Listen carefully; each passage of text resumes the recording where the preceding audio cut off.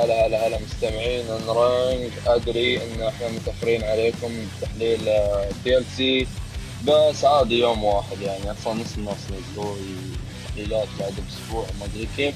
المهم كان المفروض انا وحسام نظهر في الحلقه، بس حسام انشغل فانا الوحيد اللي موجود اليوم.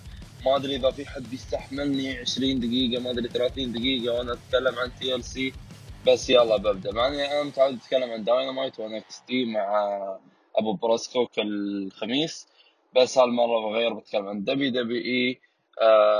عرض TLC اللي صار البارحه، اخر بيك فور فيو في السنه. المهم البري شو كان همبرتو كوريلو ضد اندرادي. فاز كوريلو للمره الثانيه على اندرادي. ومبين ان في مشاكل بين اندرادي وزلينا، هم يعني يبنون هالسيناريو ان كل مره زلينا بالغلط تسبب لخساره اندرادي. تشوف السيناريو ما ادري، انا اكره زلينا اوكي، فاحس نفتك منها ونشوف اندرادي. يعني حتى اندرادي اشوفه خفيف شوي، بس ما اعرف يعني.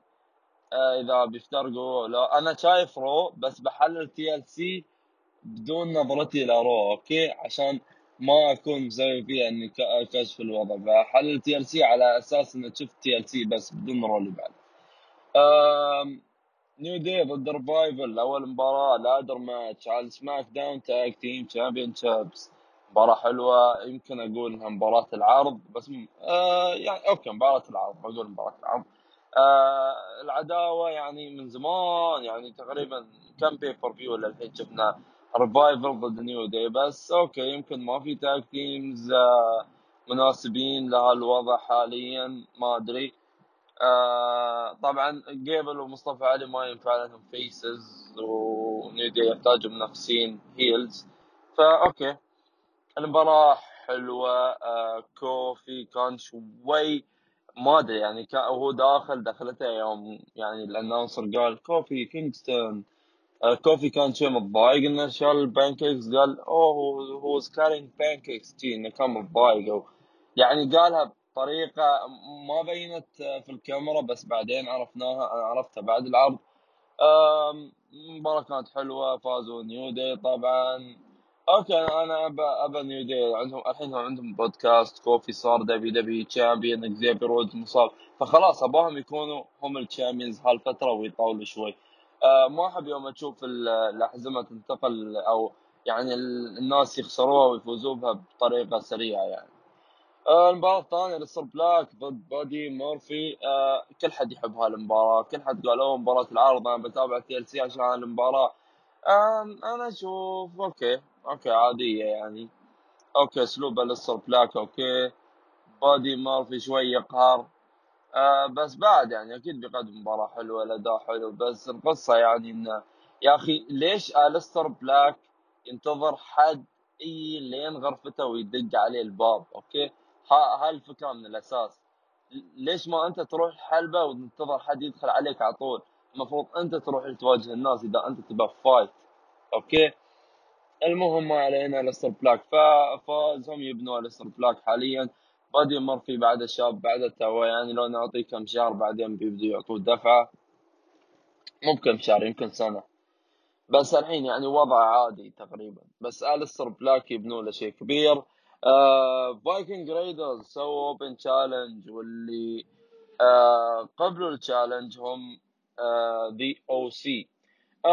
انا دوم في بالي انه لو بتسوي اوبن تشالنج لازم تفاجئهم بخصم، يعني خصم قوي. اي حد بيسوي اوبن تشالنج المفروض يرجع مثلا مصارع قديم، يرجع واحد من اصابه، يدخل واحد من اتحاد ثاني، يعني مثل هالاشياء تصير، يعني مفاجآت قويه. مو بتسوي اوبن تشالنج ويدخلوا عليك اي حد من الروستر الحالي اللي كنت تقدر اصلا تبني مباراه بينهم من الاساس. ما له داعي لاوبن تشالنج، بس هم بالغصب يعني سووا اوبن تشالنج عشان يحمسوا الناس، سووا منو بيرجع منو بيسوي هالشيء. وبعدين The OC هم تاج تيم من الروستر الحالي دخلوا خلاص. اوكي ما اقول اني اكره The OC، عادي يعني احبهم، بس بيكون افضل لو بنوها كعداوه عاديه او نفسهم على طول. يعني لو قالوا انه اوه احنا في كراون جول ثبتناكم واحنا الوحيدين اللي فزنا عليكم في الدبليو دبليو حاليا. خلاص هذا سبب مقنع انهم يحصلوا فرصه على على الرو تاج تيم تشامبيون شيبس. المهم انتهت المباراه بالدبل كاونت اوت، نهايه يعني خايسه تقريبا، بس اكيد بيبنوا عليها في المستقبل. فايكنج رايدرز اشوف ان المفروض ما يخسروا التاج تيم تشامبيون شيبس لفتره طويله عادي، حتى لو بعد راس المانيا. اوكي، المباراة اللي بعدها بيرن كوربن رومان رينز TLC ماتش. ها TLC ماتشز يعني المفروض ان في شيء معلق فوق وانت تاخذه صح، بس متى صارت تنتهي بالتثبيت؟ يوم مباراة اول مباراة لذا شيلد اللي كانت ضد دان براين كين ورايباك. هذه اول مرة TLC ماتش نهايتها كان بالتثبيت. ف اوكي انت بتسوي TLC ماتش، بس شو الفرق بينها وبين الاكستريم رولز ماتش؟ يعني بس ينفع استعمل لادرز وتيبلز وتشيرز. اوكي لو انا دخلت سلاح رابع ينفع ولا ما ينفع؟ اذا ينفع يعني كان اكستريم رولز ماتش ما فرقت. اوكي المهم هذا الكونسبت شوي يعني محيرني، بس زين انهم ما علقوا شيء غبي فوق مثل مثلا تاج بيرن كوربن او شيء. يعني اوكي شوي شيء منطقي وشوي بعد مو منطقي. المهم تدخل كل حد على رومان رينز. بيرن كوربن فاز في النهايه، هالشيء صدمني وفرحني في نفس الوقت لانه ما ابغى رومان رينز يفوز بكل شيء. دخلوا ريفايفل، دخل زيجلر تدخله كان حلو، حتى بعدين يوم خرب السبير، يوم فرر الكرسي على رومان رينز وخرب السبير. يعني عجبتني تدخلات زيجلر. يعني المباراة كانت مفاجئة، أنا انصدمت، بس المفاجأة الأكبر أن الجمهور كان ينتظر ذا أوسوس، كان كل حد يشجع ذا أوسوس وينتظر عودتهم، بس ما صار شيء. مو بحتى ذا أوسوس، ما في أي حد دخل، يعني ما في أي مصارع فيس تدخل وساعد رومان رينز. كنت تعتبر أوكي تشاد جيبل شورتي جي ومصطفى علي، يعني أوكي هذول مناسبين يتدخلوا يساعدوا رومان رينز، بس ما حد تدخل. حتى كوفي وباقي اللي هم ساعدوا رومان رينز، او رومان رينز ساعدهم في الاسبوع الماضي في سماك داون، ما دخلوا، ما حد دخل ابدا. فما ادري رومان رينز لحاله الحين ولا كيف ولا شو وضعه. بعدين طبعا كملوا القصه عن المباراه في نهايه العرض، وبعد في فقرات خلف الكواليس بتكلم عليهم بعدين. براي وايت ضد ميز، مو ذا فيند، براي وايت دخل، هالشيء عجبني. بس الشيء اللي كان محير يعني اوكي هم ما اعلنوا انها مباراه على اليونيفرسال تشامبيون شيب، اوكي ها في البدايه ما اعلنوا انها مباراه على اللقب، بس يوم الحكم خذ اللقب من براي وايت رفعه فوق واعطاه ذا ميز يعني عشان يشوفه مثل اي مباراه لقب ثاني. اذا المباراه مو على اللقب المفروض ما تسوي هالحركه ترى، بس ما ادري انا هالشيء لخبطني شوي. المهم طبعا على اللقب ولا مو على اللقب ذا ميز ما بيفوز، هالشيء متاكدين منه. اللي صار وايد حلو، براي وايت ما كان يهاجم، وبعدين يوم براي وايت حاول يرجع كتفه يوم دق الحاجز، يعني اللي صار كله كان حلو. براي وايت شخصيته اعتقد انه يعني هو له يد كبير في كتابتها، يعني نفس مثل ما تاردي يوم كان بروكن مات في امباكت وفي مكان ثاني كان هو اللي يكتب الكاركتر. احس براي وايت الحين نفس الوضع، هو اللي يكتب الكاركتر. اللي صار بعد المباراة دخل دانيال براين، ومثل ما كنت متوقع يعني يوم قبل يوم ذا فين شل شعره وما ادري كيف. اوكي كنا متوقعين ان دانيال براين يرجع بدون شعر او باللوك القديم الشعر القصير. هالنقطة يعني عجبتني وتدخله، وبعدين يوم شل الهود شيء كان حلو. اوكي اللي صار ان دانيال براين وذا ميز ويا بعض، يعني هالشيء شوي انا اعتبره محير، يعني هم المفروض يكرهوا بعض للأبد خلاص. بس أوكي عادي.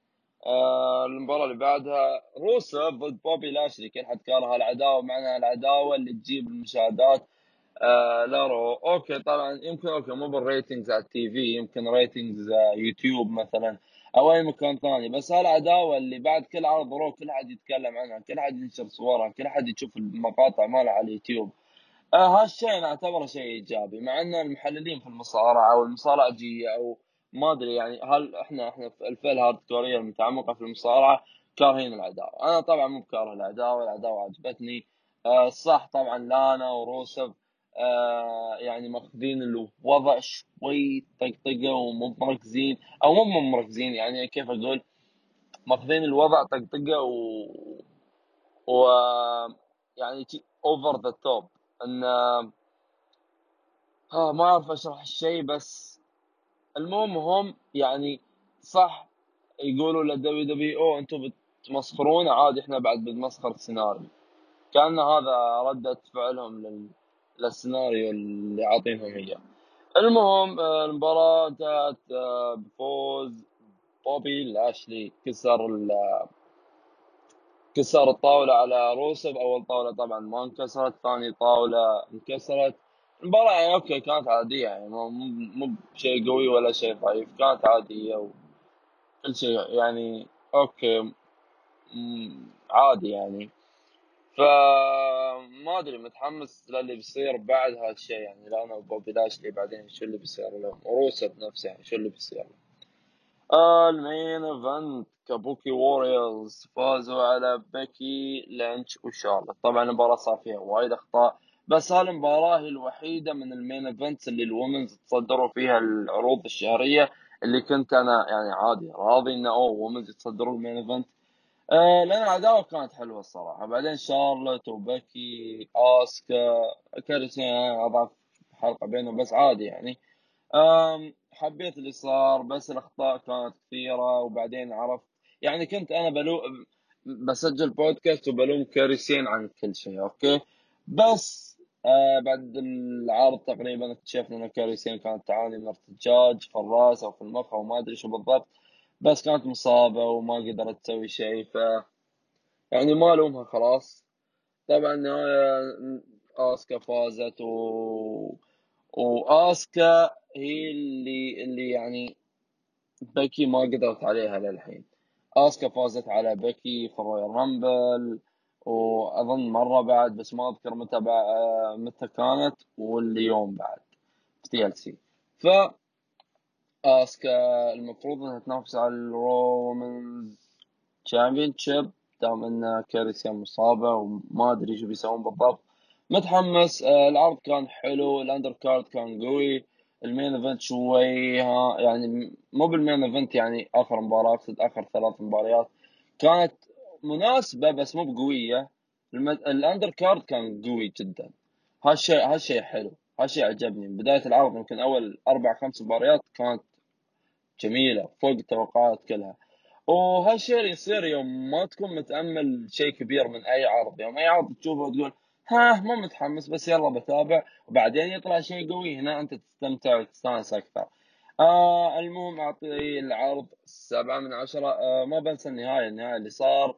رومان رينز وكوربن وكل اللي صار يعني، حسيتنا شوي ما له داعي كان يختتم العرض. المفروض آسكا شال الحزام وخلاص هالشيء يكون الختامية، بس رومان رينز لازم يختم كل شيء طبعا يعني.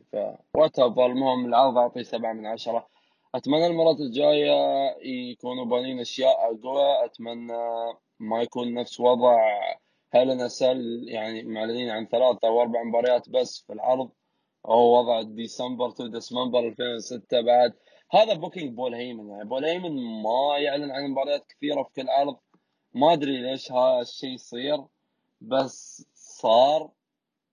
شفناه في هالنا سل. طبعا في كلام جول ما كان يقدر يسويه، بس شفناه في هالنا سل، وشفناه في اليوم في تي ال سي، وقبل بعد يعني من زمان يوم كان بول هيمن بكر. المهم العرض 7/10. عجبني العرض.